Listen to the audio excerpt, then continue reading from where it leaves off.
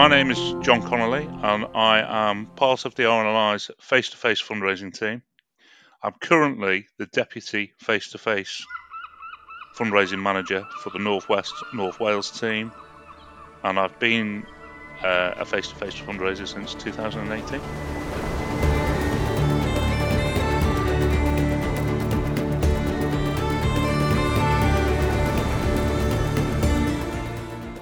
So basically, we were down on holiday in Cornwall. We'd rented a house just opposite the beach in Bude.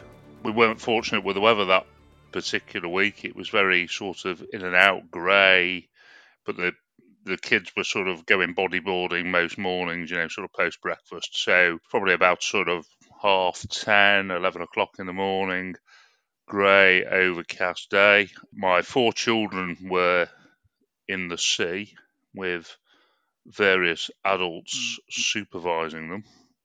I was actually on the beach taking a work call, despite the fact I was on holiday. What I noticed was that my son was starting to drift, and he was moving outside of the red and yellow flags at quite a pace, and he was also starting to wave. By chance, I also happened to be positioned right next to the lifeguard who was sitting in his van with his pair of binoculars. And I sort of said to him, "Could you just sort of have a look?" And he had a look, and he went, "Oh no, he's in trouble. I'll go and get him." So, and that was kind of it, really. I mean, it wasn't. It was a scary moment in the sense that he was clearly in trouble. He was quite. I think the best reaction, I'd say, he was a little bit embarrassed that a lifeguard had had to sort of come and get him. And I don't think really we kind of appreciated the sort of enormity of what had gone on, because he was in trouble momentarily. Lifeguard went out, got him very quickly, no harm done, really. I think the relief factor only sort of set in a little bit later, really. When we sort of all sort of schlepped off the beach and sort of were sitting around having lunch, and we were sort of. It doesn't take long for these things to go dramatically wrong, and I actually feel now probably I didn't realise sort of how lucky we were, really. I mean, lifeguard right next to me.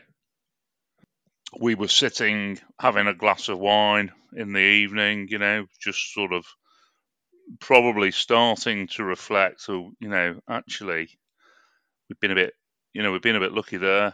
Relief, happiness, obviously, family's all well, And then my phone rang, and I took a call to tell me that a very good friend of mine had been hit by a jet ski.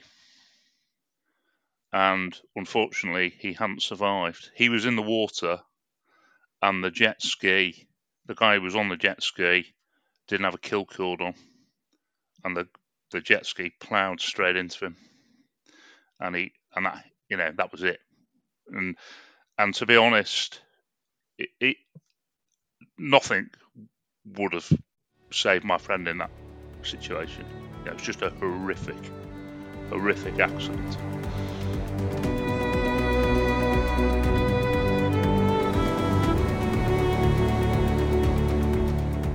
I'd always been sort of conscious of what the RNLI did. I grew up in a maritime town. Where I live is the site of the first ever UK lifeboat station, which predates the RNLI. We had a lifeboat up the road from us when I was a child. So I was always conscious of what the RNLI did. But a few years later, I was looking for something to do for the summer, and I saw this job advertised to become a fundraiser for the RNLI. And the thing that attracted me most about it was that you got to work outside and you got to engage with members of the public. And I thought, well, actually, I'm quite good at engaging with people. I'm quite good at talking to people. And I'm pretty convinced that I could be a successful fundraiser and put my skill sets to raising money for something which is vitally important and of which I have had first-hand experience of the benefit. It would be wrong of me to say that, this experience on the beach in 2009, 2010 led me down the path to where I am now immediately, because it didn't. But certainly when I saw the job advertised, something triggered in my mind and thought, well, actually, do you know what? This is something which I do actually care about, believe in, and I would like to give something back to this cause. You never cease to be surprised by who says yes and by how much they give. And you can never really judge whether somebody is going to support you until you engage in that conversation with them. You meet people who support you because they've had family members rescued. You meet people who support you because they've had family members who've unfortunately not been able to be rescued. We meet all sorts of people because we're having to engage with the general public who are walking past, and you never know who you are going to encounter. But the stories that stick with you are the ones where people have either themselves been rescued, or their families have been rescued, or unfortunately their families haven't been rescued. I met a woman at Triada Bay this summer, and there was a big rescue at Triada last summer, so 2022 that would have been. And she said to me, at one point, her 2 children were in the water, and her husband was in the water because he'd gone in to rescue the children. And she looked out, and she said, she was looking, and her whole family was in the water, and all 3 of them were in trouble. And she said, at that moment in time, obviously it wasn't a very comfortable position to be in, but she saw the lifeboat coming around the corner. And she said, at that point, she felt an overwhelming sense of relief. But I think those are the ones that stick with you most. What I'll also say is the vast majority of the general public that I encounter really appreciate the work of the RNLI. There's plenty of people who you engage with who can't or don't wish to support us because perhaps they don't see the relevance, or they've just got so many other charities that they give to which are more front of mind or more personal to them. But very few people turn around to you and say, you're doing a terrible job. So I think that's what sort of kind of spurs us on, is that, most people understand what we do. So we don't have to explain in too much detail what the RNLI does. Most people get that, they understand it. What they perhaps don't appreciate is our funding need and how much money it takes to run a rescue service like this on a daily basis.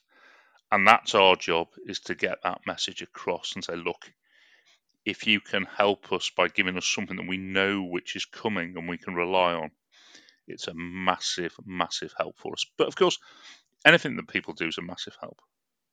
If you're ever in any doubt as to why you're standing on a cold pier or a cold beach or a windswept beach anywhere in the country, because I've worked all around the country, I only have to look back to one incident. So, if I'm feeling a bit down and I'm feeling a bit sorry for myself, I only have to look back to one incident and say, well, I'm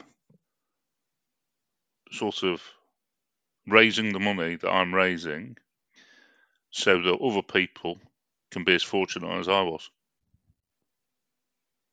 It's as simple as that. And that's what it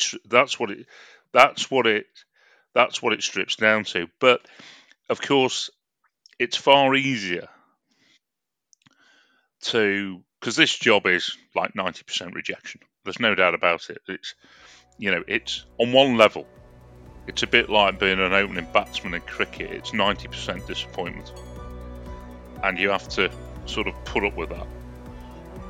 But the reason you put up with that disappointment is because it's something you fundamentally believe in. And that doesn't half make a difference.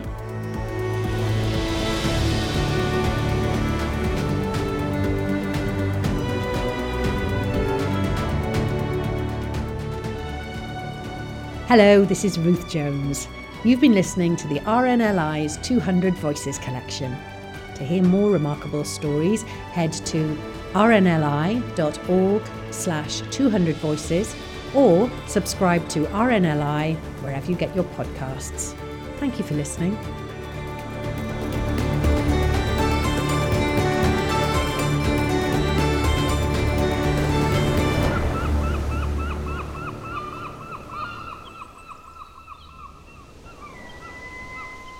"200 Voices" is an adventurous audio limited production for the RNLI.